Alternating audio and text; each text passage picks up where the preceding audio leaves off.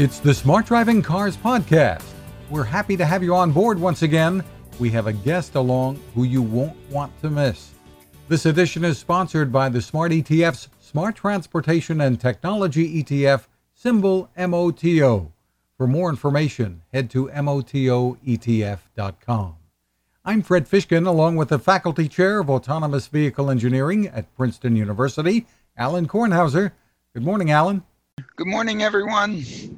And we are happy to have with us Nat Buse.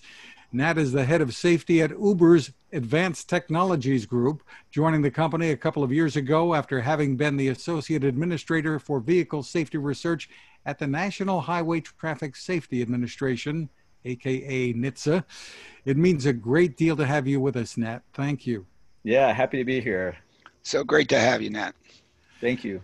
Nat, you've made some recent news at Uber with a pledge of more transparency when it comes to the release of safety information from your self-driving vehicles program. That move followed criticism from NHTSA, your former employer, involving the 2018 death in Arizona of Aline Herzberg, struck by an Uber self-driving vehicle. I know there's a lot, but tell us about the changes.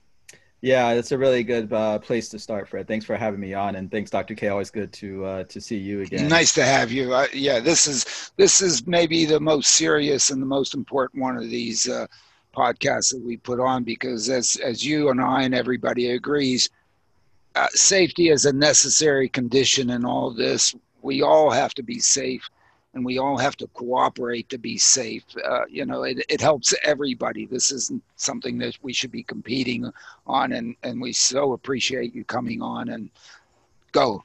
Yeah, and happy to share. So, yeah, I mean, I think probably what you're referring to was the National Transportation Safety Board, who came out with the recommendation to Uber last year after the Tempe crash. And while I know NTSB well, obviously from my former life, right, yeah. did not have the pleasure for working over there, but Chairman Somwal has done a great job, and I really appreciate his leadership on all issues safety. I think maybe stepping a step back, one of the things we were doing is updating where we were from 2018. So in 2018, shortly after the Tempe crash, we had published our version of a voluntary safety self-assessment, or what we call the SAFE report. That was really in response to, NHTSA's call to all companies who are testing on public roads to disclose what they're doing on safety. And a lot has happened to our company in particular, a lot of changes we've implemented. And so this 2020 report that we put out really is an update of that. And it just happened to coincide after the NTSB recommendation. So let me jump right into kind of two things that are pretty important with this update. The first is really unpacking this thing that we launched last year called SMS. We've been on safety management system probably a little bit longer than last year, actually, really trying to put some organizational safety things in place for the company. And to me, this goes hand in hand with what we're doing on the engineering side, which is what we call the safety case. And so the safety case, and I'm sure that's something we want to talk about in a little bit, is our version of what Dr. K and I used to talk about sometimes, about what is safe enough and how do you actually prove that. You can get, three guys or gals or guys and gals, whomever, chatting about this, but it's very abstract when you say what is safe enough. And what we've done with the ability through the safety case is to actually unpack that into engineering artifacts that we believe if we can deliver that, we can actually make and support that ultimate claim that our vehicle is safe enough to be on public roads. The other thing we did with this update is provide a kind of a leap forward in what we're doing on our tech side. So, we're always putting new sensors in vehicles, new compute systems, new algorithms, et cetera. And so we felt a need to update the public on all of those things. And you're right to point out that it's really about transparency. I'm a big believer in transparency. I think transparency helps you become better as a company. I think it helps you understand what you're missing and to be humble. And so I think for us, we wanted to make sure that the public, government regulators, people like you folks had a more accurate representation of what actually we're testing on public roads versus where we were 2 years ago. Coming on this program with us, Nat, in itself is is evidence of your transparency, the efforts there. Why is it important to have what you call that safety case framework and have it open sourced for peer review? Yeah, I think because the industry is still trying to coalesce around several aspects of safety. So whether that be verification, whether that be metrics, whether that be things you put in the code to sort of watch the autonomy to make sure, you know, it does the right thing all the time. And all of these things are necessary, but by themselves are not sufficient. And so for us, the safety case allows us to put all of those different pieces together in a way that we believe can help make both a logical approach, but an approach that you can substantiate. And so the reason why we open sourced it is because, you know, we're not here to say that we know everything. There are lots of smart people in this space, as you folks know. And to us, we wanted to share. We wanted to share what we've been doing. We wanted to share to get feedback, and we wanted to share to make it better. And we've gotten lots of feedback. And even before we put it out to the public, we actually got internal feedback from peer reviewers that we actually paid to review it, who are experts in safety case. You know, we didn't invent the term safety case, by the way. That's something that is in some other critical safety industries. Typically, after some rather tragic events, that they become something that companies are kind of forced to do. We're doing this on our own well before any sort of government mandate or any requirement from anybody to do it. We're doing it because we think this is what makes sense. And so by open sourcing it and making it available, then other companies can look at it and see, does it work for them? And we can continue to get feedback. And the hope is that the others will do the same. Right, of course. And I think to me, this is the only way to approach this, to have all the smart people get together and share the information. I mean, this is not something to compete on. This is something to share on. This helps everybody. And again, you know, if these systems aren't perceived to be safe enough to be out there to deliver the mobility, the value, the reason why everybody's doing this, if it's not perceived to be safe, it's not going to happen. It's going to end up on a shelf. All the investors are going to lose all their money. I mean, you know, and so it is so important to get together. And I think there, you know, a lot of people, PAVE and some other groups have come together to focus on this. But again, it's really important. And it's important for the customer who's going to actually be using this, who's going to gain the benefit from all this technology, to also consider it to be safe enough. You know, people got on airplanes and flew. Okay, even though we know every once in a while, I mean, most unfortunately, you know, things tend to happen. But when things tend to happen, we'll fix them. We aren't going to hide them. We're going to fix them. We're going to, you know, we're not also darn bright to never make a mistake. I mean, that's unattainable. So it's so good that you guys are doing that. And as we've discussed, and maybe you want to chime in a little bit briefly, you know, it's not just the vehicles themselves can't crash. You know, the whole environment of getting in, getting out of the vehicle, the interaction of the customer with these vehicles has to be all safe. Comments on all that? Oh yeah, for sure. And to touch on maybe something that Fred was pointing out. So you know, we were not doing this because we wanted to tell everybody how, you know, we're so smart and everybody else is not. That's not the point at all, actually. Yeah. It's a little bit to the point that Dr. K just mentioned, is when we look at what does it take to make self-driving real, it's not just cool tech, but actually real and serve a purpose. You actually have to look at many different things. It's not just about, is the autonomy safe? You do have to look at what happens if the passenger gets in the car and opens the door, you know, seat belts. All those things go hand in hand with making a safe self-driving vehicle that actually brings benefits.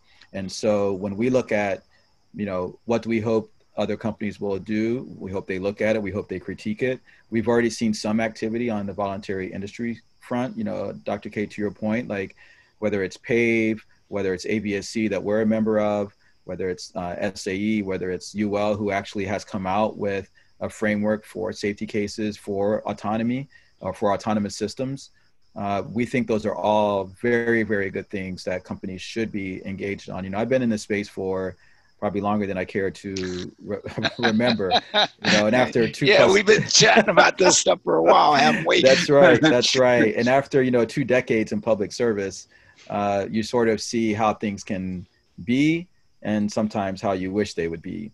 And for me, like, I see a great opportunity for this industry to do a lot of good things kind of on their own without having to have government come in and say, this is the way you must do it. So I'm really excited that, 5 years ago, companies in general were, hey, we can do this on our own. We don't need any collaboration. And I think if you fast forward the tape now, you see a lot more collaboration. I mean, Dr. K, I forget how many people are in pay, but a lot of people. I mean, we're not one of them, but that doesn't mean we don't support it. Yeah, right. And I think it's a testament to how folks have realized how difficult the safety question really is.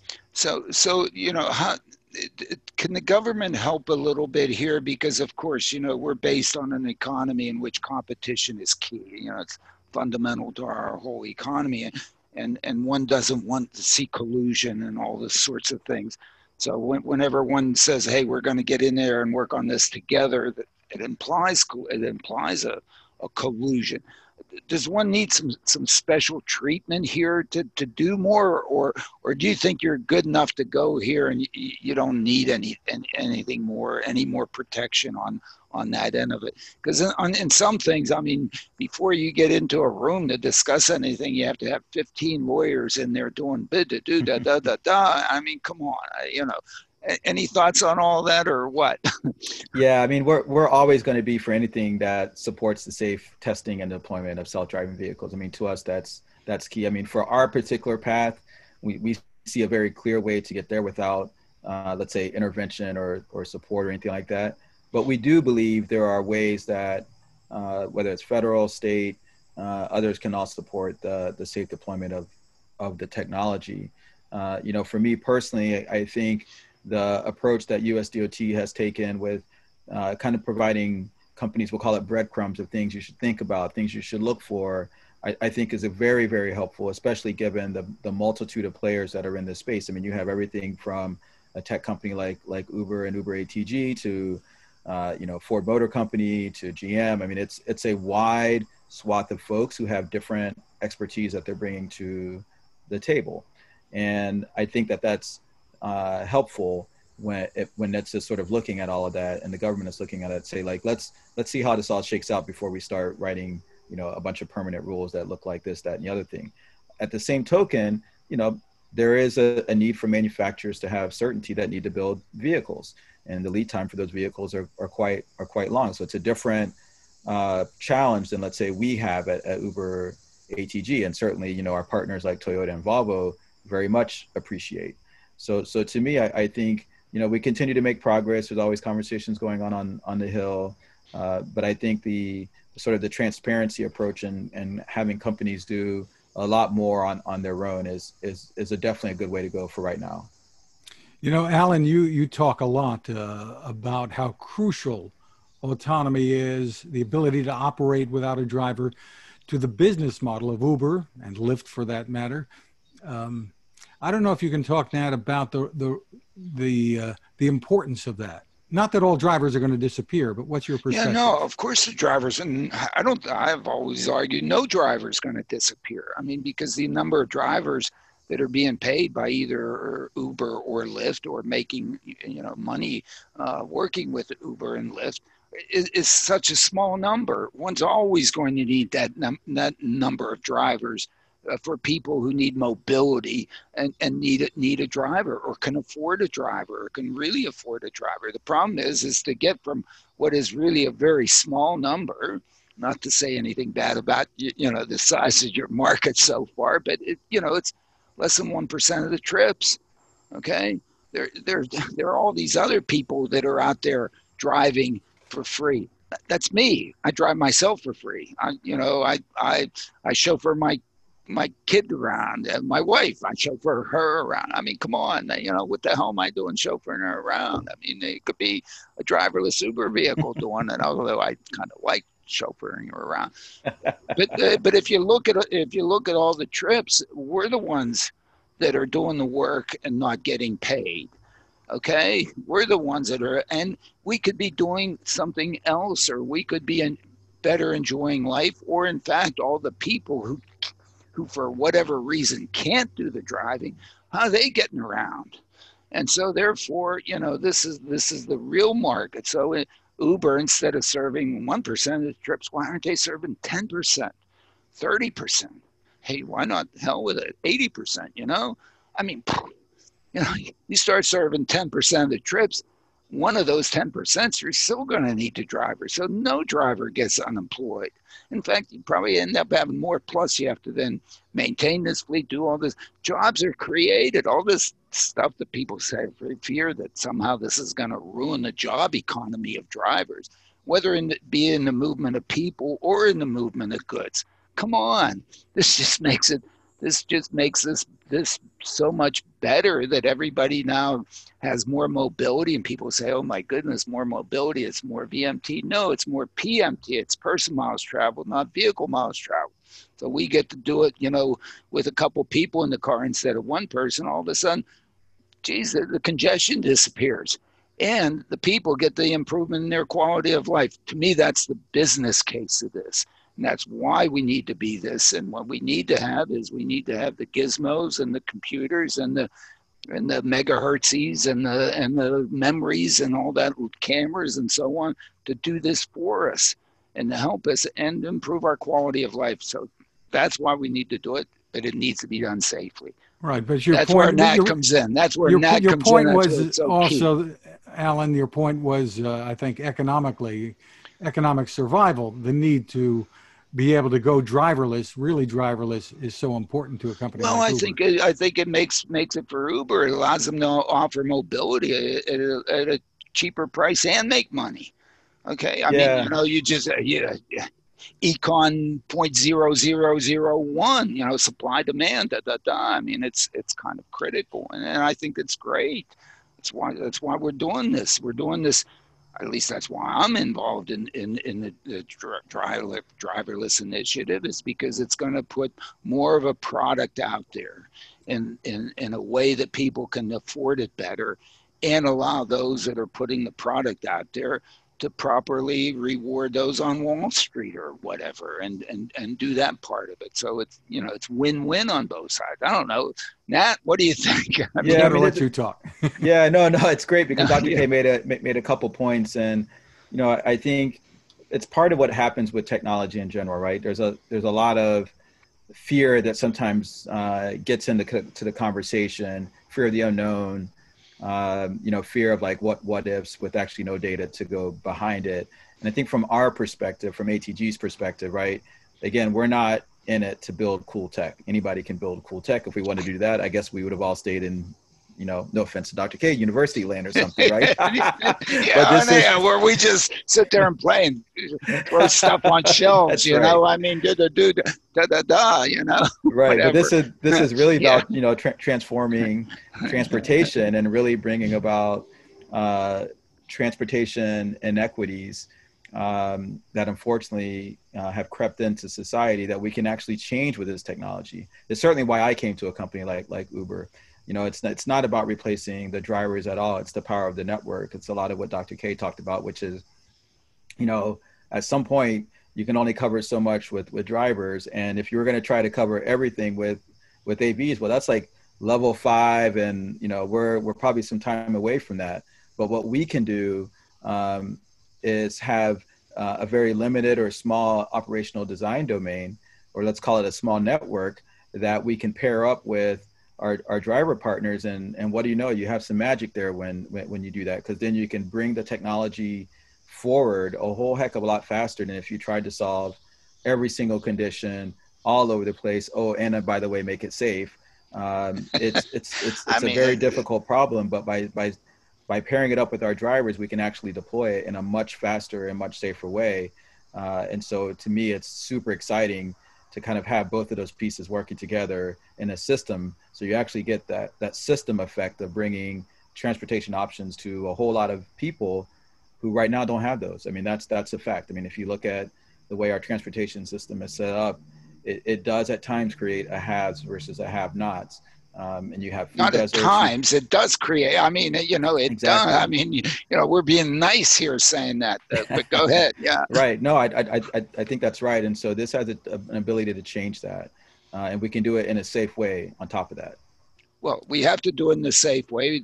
Those folks deserve it to be done in the safe way, Exactly. of course, Exactly. without a doubt. And you make the point that I try to make all the time. We can do operational design domains that provide enormous mobility for people who have struggled, okay, who for whatever reason haven't had that opportunity. You certainly have done that with drivers. You've gone into communities and provided mobility.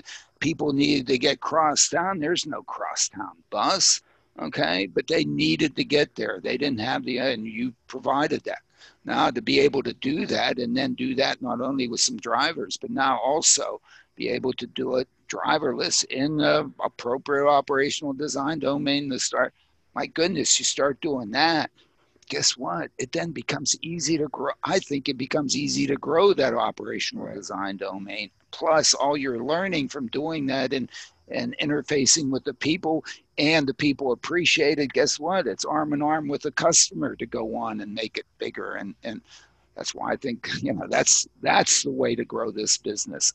Yeah, and At least I think that's my view on it. right, and I And think your view too. to touch on a point, that's kind of front and center right now in a lot of the public's mind is around diversity. And when I think about diversity, it's all of diversity. It's not just race, color, things sure. like that, but it's also around just folks with disabilities. And so, for me, working with two world-class partners in Volvo and Toyota is a way to think about how do we actually have a vehicle that serves all of those purposes, meets all the federal regulations, of course, but actually really provides that benefit of true mobility for everyone, not just a certain class of folks. I think that's really important. Yeah. Well, while we're on that topic, I mean, we've had I don't know if you know Henry Greenidge. He's at NYU now. Had been at GM Cruise on as a guest with us, and he's talked about the need not only to get the Black and Brown community involved in understanding this and planning where this technology is going, but getting the companies to hire people from those communities. So tell us, when you look around, obviously you're a great example, but when you look around, what do you see? Yeah, that's a really great point. So to me, inclusiveness is what comes with building a great product. And I'm super proud to work at Uber and Uber ATG, where we really place a high emphasis on that. There are the typical challenges of, recruiting pipelines, certain geographical areas and things like that. But some of the things that we're doing is exactly when we're actually trying to pick where we might go. That's actually some things that we look at as the criteria or the sort of makeup of that particular area to understand, like, what exactly are we doing there, so we can make it be a conscious choice and not an unconscious choice. You hear this term unconscious bias kind of a lot. And so we want to be deliberate about where we're going and be very specific about why we're going to those areas. And so then on the recruiting front, it's for my team in particular, I'm very proud of the fact that we have a very diverse team from all over, because it's really important. What we're trying to do on the safety side is not trivial. And we've gone out and made sure we've had folks from aerospace, from nuclear, of course, from automotive, from tech, et cetera, to bring that inclusive approach to how we think about safety. If we just went and hired everybody that was in the auto industry or everybody in tech, my hunch is we wouldn't be nearly as thoughtful as we are on the safety front. And then that comes hand in hand when we look at gender and other diversity factors. Like, that's really important for me. Like, I want to have differences of opinions, different viewpoints, because again, that really drives how we think about what we're actually trying to do on the safety front, and that extends into the product side. Yeah, well, congratulations on doing that. Yeah, congratulations. And as you know, as I've hinted to you, we're sort of working around here to try to get something started in Trenton, New Jersey. Why am I spending my time in Trenton and whatever and so on? It's because I think that's the right place to start. That's where there's an enormous amount of fundamental need of an enormous number of people who really don't have options. And, you come to Princeton and, how many cars do I have in the driveway? I mean, hey, yeah, I'd like to take an Uber too, but, Mm-hmm. but, I can fend for myself. A lot of people are, have a lot of trouble fending, a lot of hurdles to meet, and this can really provide mobility. To me, that's where I'd like to start. That's where that, and certainly, you bring the diversity piece and all that stuff in here. This is an enormous opportunity to bring people together and provide a level playing field, as opposed to this tilted thing that we've ended up somehow falling into, because, hey, the rich have all, and, well, of course the rich have a hell of a lot, and poor are always in the type. But this is an opportunity to really provide very efficient mobility, very good mobility at a very affordable price. Right. Without having to hand out and say, hey, give me a ton of money. Okay. Right. And so have have everybody be happy. I mean, it almost seems to be too good to be true. Right. But like Fred pointed out, I think one of the things that's, a challenge is sort of the stigma, let's say, that tech has about maybe not for us kind of thing. And what we've done locally, at least in Pittsburgh, is, whether it's hosting high school kids and exposing them to the tech, or trying to be visible in the neighborhood to show that we're there, hosting events, things like that. But really actually trying to establish better pipelines so that it becomes an option right up in the front, as opposed to something that you fall into, if that makes sense, right? Like, we want to be deliberate and then grow those pipelines so that people see us as an option, not like, oh, well, I heard something about those guys, let me go check them out. It's like, front and center. And we think we obviously are doing a good job, but we also aren't satisfied with where we are, and we continue to work on this. Well, I think you mentioned kids. I think that's sort of the thing that I ended up tripping over in Trenton is how important the kids are, because, in fact, guess who's really not very mobile in a community? The kids.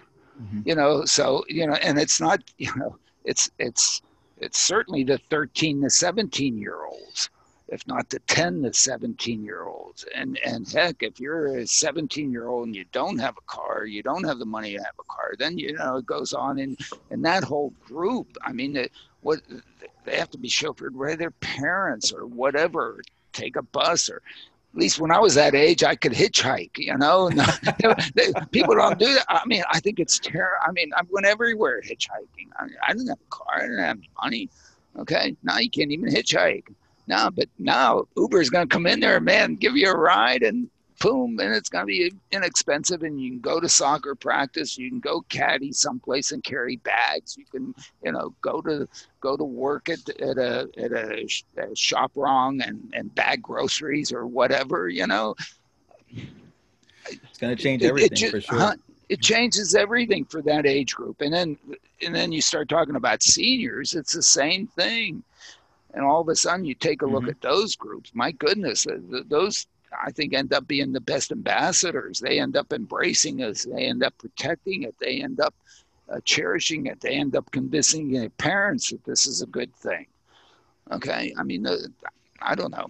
It's just a thought out there. But again, the inclusiveness of the community that you get to serve, if you can get to a point in which it's really affordable. Unfortunately, to make it really affordable in large volumes, I think we have to get the automation to work, and of course be safe, which is your job. That's your shoulders has to carry that sucker down. That's right. I'm up for the challenge. We're going to pull over to the curb for just a minute here, but this is a good time to remind you about our sponsor, the Smart ETF's Smart Transportation and Technology ETF, symbol MOTO. To get more information, head to motoetf.com. On the website, we should point out, check out the white paper. It's called The Smart Transportation Revolution. It's under the Insights and News tab. Great information there that'll help you make informed decisions when it comes to investing. ETFs, you may know, are a good way to spread risk with investments and focus on a particular category. The site, once again, is motoetf.com. Nat, I wanted to ask you about the pandemic and the effects that might be having on what you're doing in terms of testing and keeping things going there with the program. Yeah, that's a really, really good question, Fred, because I think if you look at kind of some of the articles that were coming out, sort of at the beginning of the pandemic, everybody was like, oh my gosh, self-driving is gone. Everybody's going to go go back to wherever they came from. And it's obviously no surprise the effect it's had on our rides and business. And I think you see in the paper the effect that it has on the Eats business, right? Both of those are good. But in self-driving, from an effect on what we've been doing on public roads, of course, there were some government things we had to follow, right? So, governors in different jurisdictions had issued different orders for what was essential and non-essential, all those kind of things. But, and we had to follow those. So, yeah, of course, for a period of time, our track was shut down. We were not on public roads. But we worked, with local officials and, state officials to get back on the road. So now we're back on the road. You might have seen we're actually in DC this week, mapping, getting ready. We're back on the road here in Pittsburgh with some new stuff. And so, it's exciting. But one of the interesting things that happened is it really opened up kind of a new area. And I would just say maybe even more so accelerated that area. So all the companies, generally speaking, are involved in simulation in one way, shape, or form. And one of the things that we were able to do was to really leverage some of the pipelines we were already building to kind of continue to build and evaluate our tech, but virtually. We were also able to do some unique things with even kind of hard vehicles that were sitting in the garage or sitting outside to be able to basically spin them on and take some measurements, take some action without actually physically being there. And so it was a really cool time because you saw all of this innovation happening, even people doing experiments in their garage to actually be able to continue to work pretty effectively while we were not kind of physically in the office or physically at the track and things like that. It also opened up some new things we had to consider. We had to get much smarter, and we were able to leverage some of the expertise we had at the core business around what does one do about this sort of COVID thing. And so talk about partitions and face masks and how do we protect upmost and foremost our drivers, our test drivers, our mission specialists, but also to Syntec still continue their safety mission. I think Dr. K knows me pretty well. I'm a pretty staunch advocate of making sure if we're making decisions on safety that we're actually being true to those decisions. And so we have 2 mission specialists in the front seat. We wanted to make sure that whatever we were going to do for COVID, we maintained their safety goal and their safety responsibility. And proud to say we were able to do that through a number of different countermeasures and risk mitigations we have in place for COVID that still has allowed them to do their very, very real job of controlling that vehicle, but at the same time reduce their risk of infecting each other. And there's all sorts of things I could talk about that we did around kind of the operation standpoint, teams and things like that to kind of limit interactions. But so far, everything is going great. Yeah, I sort of argued sort of the same sort of thing. I think COVID, one has to look at the silver lining, maybe a little silver lining that's in it. It's sort of taken all the pressure of getting out there too fast off of and allowing people to step back. One always goes through sort of version updates of things and so on. And if you have a bunch of stuff out there, it's tough to version update everything. But if everything's in simulation, it's easy. Oh my goodness, we can't be out there on the road. So let's go to the new version and whatever, or update all this stuff. So I'm sure you went through and accomplished that. And when you look at really a lot of the challenge here, a lot of the challenges is in the coding, is making sure that the code is working well. I mean, that's a non-trivial thing, but that's fundamental to the safety. Yeah. But and I think one thing sometimes people say is or they'll ask me, how come you can't do everything in simulation then? Oh. and I think it misses the broader point that you actually need a couple tools to do this the right way. Yeah. You need simulation, because as Dr. K pointed out, that allows you to kind of rapidly innovate, make mistakes in a very kind of safe environment, right? You know, the only thing you're crashing is electrons, pixels, and but it's not sufficient, right? Even the best simulation in the world is not sufficient for a lot. It's an approximation of the real world. I mean, for a lot of reasons, Mother Nature is out there like throwing these curveballs at you. You never saw me. Swung and missed at that one. Whoops. Exactly. Exactly. But it allows you some kind of great things you can do on the technology front. Yep. And then you need the test track. So the test track, you can do some more things, a little bit more real, but then there are even some things that you wouldn't necessarily see or do on a test track. And then you need the on-road piece, right? And the whole concept, and for ATG in particular, is like kind of having this gated flow from kind of inception of software till it gets out on the road. You know, a lot of people would say like, oh, you just, rogue software on the road and there's no testing protocols, et cetera. And that's, for our case, that's not true at all. There's a very rigorous process that any piece of code has to go through before it lands on public roads. And then even there, we have 2 mission specialists who are responsible for making sure that it's operating like it's supposed to. But certainly COVID, we couldn't do that last 2 pieces for a little while. And so we spent a lot of time on the first piece. But now that, as things have gotten better, we're kind of flexing all 3 of those tools at the same time. And so it really is like, they're sort of tools that you need to kind of do the job, as opposed to only needing the hammer, right? You need the hammer, you need the screwdriver. Yeah. You got to have all those things. Terrific. Earlier this week, NHTSA launched its autonomous vehicle online tracking tool, a map that shows some of the places where vehicles are being tested on public roads. The map's a pilot program and now shows testing in 17 cities.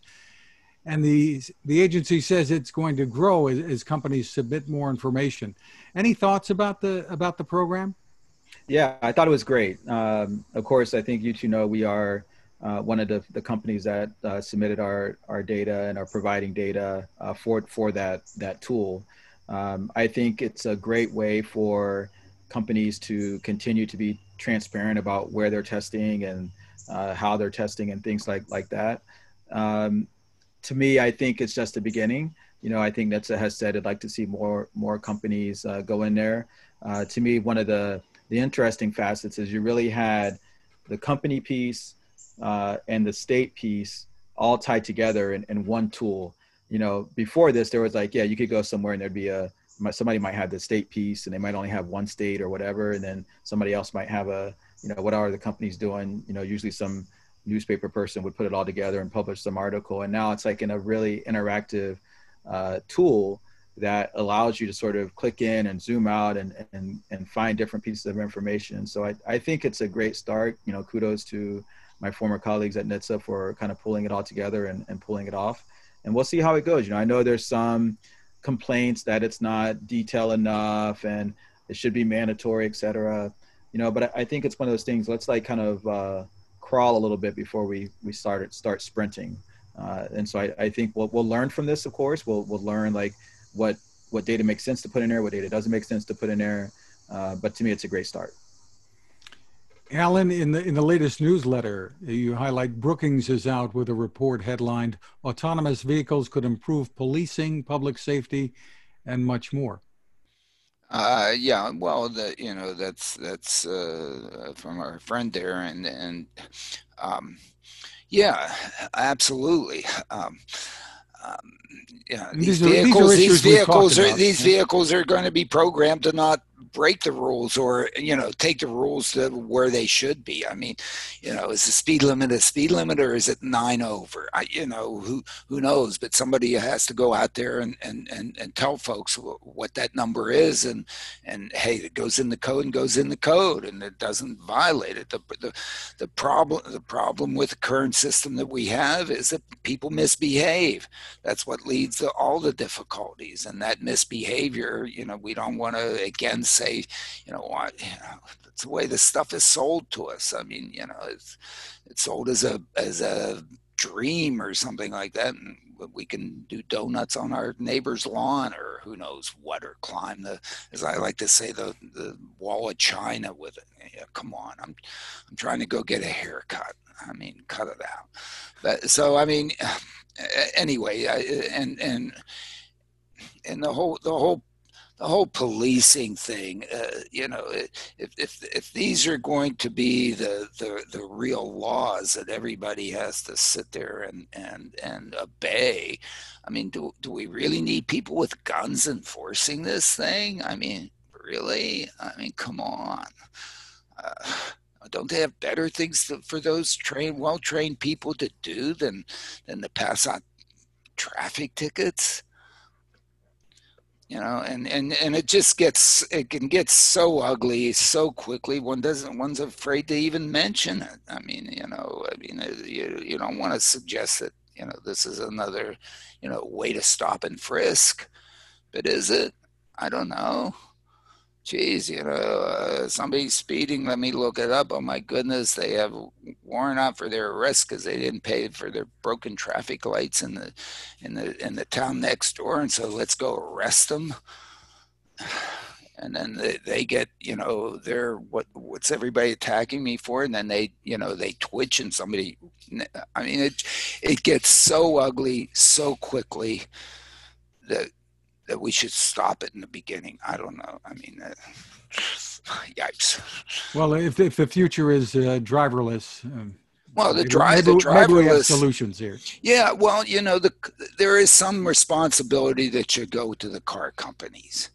Great. Volvo said we're going to limit the speed of the car at 100 and whatever miles an hour. Okay, where can I do 100 and whatever miles an hour in Jersey? Cut it out. Okay. And in fact, so many of these cars now have in it that they can read what the speed limit is. Okay. So why does my speedometer say 160 miles an hour? Well, because they use that to sell it to me so I could have, some vision of, but I shouldn't go out on New Jersey Turnpike or out on Cleveland Lane out here and doing 160 miles an hour. Come on, and if they put this stuff in there, they know what I'm going to do. I'm going to clip it. I'm going to turn it off. And if NHTSA or somebody says they've got to put it in there, then they're not going to sell any. I'm going to go buy a 55 Chevy and do 90. I don't know. Could a 55, maybe a 55 Chevy could, I don't know. We don't want to go down. This is how we got to this, which is really a minor infraction. It's a parking violation. It's, okay, I rolled through a stop sign. And all the and why is there personal interaction that goes on? Why does a police person have to talk to me about, send me the damn ticket? But then I hate it. I think I got one of those tickets many years ago in Washington. Never paid it. I haven't been back to there's Washington. A warrant. There's a warrant. In the car. I don't have that license anymore. They're going to come arrest me. Oh my goodness! They're going to shoot me. I don't know. I mean, if you sit back and you think about it, I mean, I don't know, 50% of the expense here in Princeton for the police force is to pass out traffic tickets or do traffic enforcement.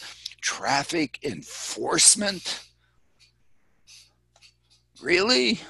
Yeah, I mean, I don't know. There's a missing. Go ahead. I'm sorry. No, I was going to say, like, there is a kind of a challenge here, which is when you look at the deaths on the nation's highways and serious injuries, like, you can always point to what I would call like the big three. It's like seatbelt, speeding, and alcohol. Yeah.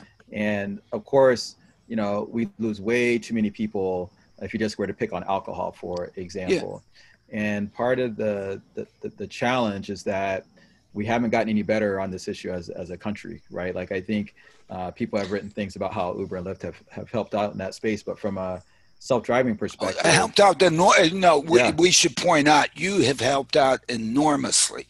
And in fact, you should be funded by the alcohol the alcohol industry. I mean,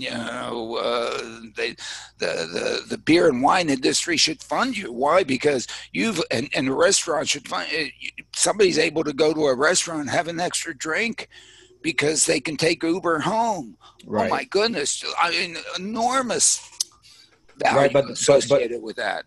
But part of what you were saying there, Alan, is like we see it now in testing, like where our test drivers are following the speed limit. They're stopping for their mandatory, depending on what jurisdiction, seconds at the stop sign, et cetera. And we notice very interesting behaviors by not the three of us, we'll call it the other people on the road. Yeah. And I think this will be one of the great challenges of deployment, which will be the integration of this tech with all the rest of us and whatever our perceived driving habits we think they ought to be or should be or whatever.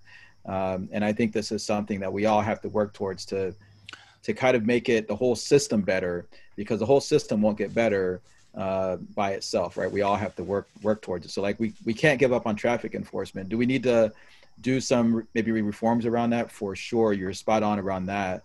But I think from if people are not obeying the speed limit, let's say, or the traffic signals, that actually makes it more difficult for our vehicle to be able to be safe, because now it has to consider other oddball behavior that makes solving this more challenging and more difficult. I've termed it as we need truth in the traffic laws. Okay, is it a speed limit or isn't it? If it is, tell us what the hell it is. Well, your programming says it is, right? No. I because I sort of argue that the traffic laws have been written for human abeyance, and the recognition that in fact humans sort of like la-di-da it a little bit and don't really toe the line, so they'll give you whatever more. Rolling through a stop sign, stopping and then going. I mean, why do you stop at a stop sign? The reason you have a stop at a stop sign is so you have time to look left and look right and make sure that it's safe. The objective there, the fundamental objective of a stop sign, is not to get you to stop, is to make sure that it's safe to proceed. So for a human to be sure it's safe to proceed, we need to look here and then we need to look there, and that amount of time requires us to really come to a stop. If you have a vehicle that knows there's nobody coming, why should it stop? Come on, I want you to, why do you want me to stop? So we need to have a discussion here as to what is for what reason, for whom to obey to what level. Now that is, I don't know how in the hell we end up having that discussion. That's a tough discussion to have. Okay, yeah. It's this will be part of the integration challenge for sure. Yeah, it's part of the integration challenge. At some point, when I drive, I wouldn't say, oh man, that person's a lousy driver, and I make all these comments about that, and that's another human driving, because they're not driving the way I drive. There's a whole distribution of driving behaviors. Now we have a new entity in that distribution of driving behavior. We now have an automated vehicle. Damn it, that thing it's code. It's well spelled, boom, ba ba boom, ba ba boom. Okay. We should be kind of happy as humans. At least we know how that thing's going to behave. Therefore, we don't have to sit there and guess as to, where on the distribution. We know that vehicle's stopping. We know that sucker's going to do no more than 9 over or whatever the hell, people have given us, or maybe it's right on the speed limit and it's going to do it. And then, and of course, the OEMs come in here and, again, they now have the cameras that can read the speed limits. Okay, what do? They go and put it on heads-up displays. So not only can I see it here, I can see it in my face. That's not what you should do with it. Control the throttle and the brakes so that I behave properly, okay? But if that behavior is not what I want, then I'll drop the wire. Well, that's what Nat was talking about, the difficulties. And then that's what makes us so darn challenging and difficult. Okay. And we have to recognize, I don't know how we do. We all get together and figure out how we figure this one out. This is non-simple. Okay. But it's fundamental. And as you say, you know, you're out there behaving well, and all these other people are now, you know, unhappy with you, and they toot at you, and then they cut you off, and they whatever, and they think bad of Uber because they're following the rules, and you know the whole thing goes in. I don't know how we deal with that. Okay, except, you know, start behaving. I don't behave well. orders from Dr. K. Well, I would like to behave well, but you know, sometimes I misbehave. Elsewhere in the newsletter, Alan, a couple of other quick headlines to touch on. Amazon has received approval from the FAA to begin limited testing of package deliveries using that fleet of drones that they talked about all those years ago. Great. Again, I don't, you know, niche market as far as I'm concerned. I don't know, you know, moving one package from Robbinsville to my house and then taking it back and so on. I mean, I don't know. The swarms would be, I don't know, whatever. If it's to take it the last 50 feet from the vehicle to my porch, maybe. I don't know. I mean, for special applications in special places where there are no roads, where you can't get there, absolutely. Okay. But, you know, I look at it personally as a niche application. I mean, great. I love drones, but, you know, whatever. When I see that, I think if Amazon's successful with it, why not Uber too? Yeah, Uber might, you know, well, they have Uber Elevate, and they're trying to move people. I don't know. The air taxis. Yeah. I don't know. To me, again, that's not quite the market I'm trying to address and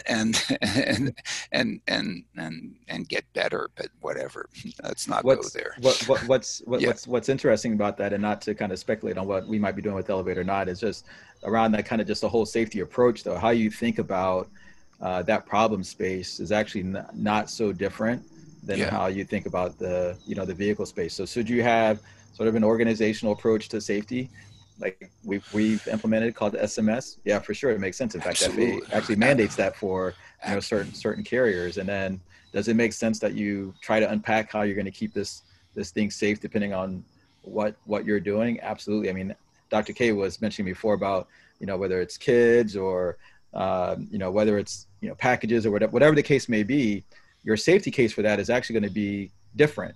For autonomy, it might be mostly the same, but how you have to deal with, you know, things in the vehicle, people in the vehicle, et cetera, are going to be different. And that's why we like the safety case, because we can actually tailor it depending on what we're up to. So I think it's a great example of, like, yes, everybody thinks of drones and wide open space in the sky and it's so much easier. It's actually not. It's actually some of the same challenges we have to think through on verification and testing and all those kind of things. If those things start dropping out of the sky, guess what? They aren't going to happen. They've got to, like these, they've got to be safe, and it takes the approach that you're making. It has to be throughout the company, and it's good to have them. It's good to collaborate with them on the safety piece.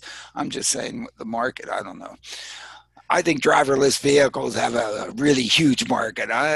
Drones, package delivery, whatever. Dr. K is just saying he doesn't want to get his burritos and pizza airdropped on him.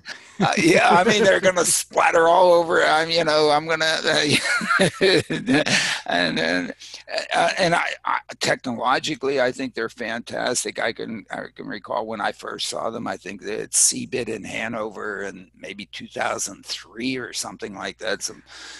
Some guys and gals were out there in the open space playing with these things. I'm like, whoa. And, and I was the first guy in my block to buy one.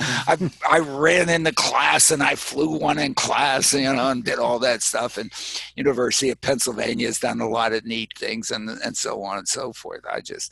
Whatever. I'm trying to deal with a much, I think, never mind. While we're up in the air, Alan, also from the newsletter, the airline industry is ditching change fees. American and Delta are saying they're eliminating fees for changing or canceling flights, and it's permanent. It's a permanent change. So yeah, well, you know, you talk about silver linings from the pandemic. Oh man, that is probably the best. I mean, how many times was I? $200 for me to go in there and change my ticket. I mean, to move a couple bits and bytes around. How profitable was that for them? And well, I know why they did it is because, you know, I'd buy a round trip, you know, leaving tomorrow but coming back like 6 months from now, where the cheap tickets are, you know, and then of course I'm going to have that, and then I'll change it to, you know, not a Saturday night over stay and you know, I was so happy when I saw that. So it made the newsletter. And so did a story from Electric reporting that Tesla has released a time-lapse video of production at its Shanghai Gigafactory. Yeah. There are some humans in there, but look at those robotic arms putting cars together. Wow. No. I mean, I think that's the way a lot of folks are working, except you know, except if you go to the McLaren facility in England, it's a little different thing. And you know, it's all there. And I mean, you can eat off the floor, but I think you can eat off the floor there in Shanghai too. Yeah, of course, that's the way it's going. It's I mean, the speed at which they can build them is not only the speed at which they can build them. To me, I think the speed at which they can change models. Right. I've always looked at it as a flexibility thing. I mean, it used to be, you know, in the 50s and 60s, you would have a different model every year. I mean, some would have fins all over the place, and then there's like chrome all over the place, and then there are big bumper, small bumper. You know, every year there'd be an enormous change in the amount of time and effort that it would take for each of the manufacturing facilities to change. But now here, man, it's just a little bit of code to the doom to the dooms. Then the robot do this, you have it but you did the boom. And I know you were excited yesterday too, as we checked off another success for SpaceX. Yeah, I mean, oh my God. I mean, come on. Just seeing that happen over and over. Pretty amazing stuff. Yeah. I mean, to me, a few days ago, when they went into a polar orbit launch out of the Cape, which means you have to fly over land, which means the FAA has to not give you permission to do this over land as opposed to water, which means that the probability that sucker is going to blow up and drop shrapnel on everybody's house is like zero. Before they would do that, and to reach a performance level and a safety level that would allow the FAA to do that, it's a little bit of what we're talking about, that, and so that you send it over that populated area in the launch, and then to bring the booster back over that population, land that sucker back at the Cape. Cut it out, man. They got that. Well, but that's a pretty easy environment. If you know, even with small winds and small variations, it's pretty much of a deterministic problem. You don't have Elaine Herzberg appearing all of a sudden in front of you when you absolutely least expect it. Okay, that is tough. Dealing with, you know, the driving in Trenton with, you know, whatever. Even if you have the sucker mapped down to the gnat's eyelash, it's non-trivial. Definitely. And so, you know, we have work to do and so on. So yes, hats off to SpaceX. I claim their problem is a heck of a lot easier than the one that we're trying to do. But, you know, but hats off to them. I mean, you're saying it's not rocket science, it's tougher. Yeah, absolutely. I used to do rocket science, as many people know. You know, one point thought I was going to Mars, but we didn't go there. That was a long time ago. Now maybe, you know, whatever. Well, we want to remind people that the Princeton Smart Driving Car Summit virtual is still slated for next month, October 20th through the 22nd. You want to keep an eye on smartdrivingcar.com for the latest information there, right, Alan? Yeah. We're still trying to put it on. We're still trying to figure out exactly how it can be worthwhile to the various folks who want to get together and try to help move this technology forward. I think that's the objective. How can we best serve it? I think it was nice when we could bring everybody to Princeton. It certainly would be nice if we could do some demonstrations in Trenton. I think it's too soon to do any of those things. We were almost set to do things back in March, and of course, everything, Yeah, everything changed. Yeah, everything changed, but we'll get back. And again, the silver lining, it's given us a chance to take a breath, make the things really work, as opposed to trying to go up against some constrained timelines. And in the end, I think we'll all benefit from this. I think it ends up being good. And again, it's all for the safety's sake. We can't be too early and not be safe. We've got to be safe, okay?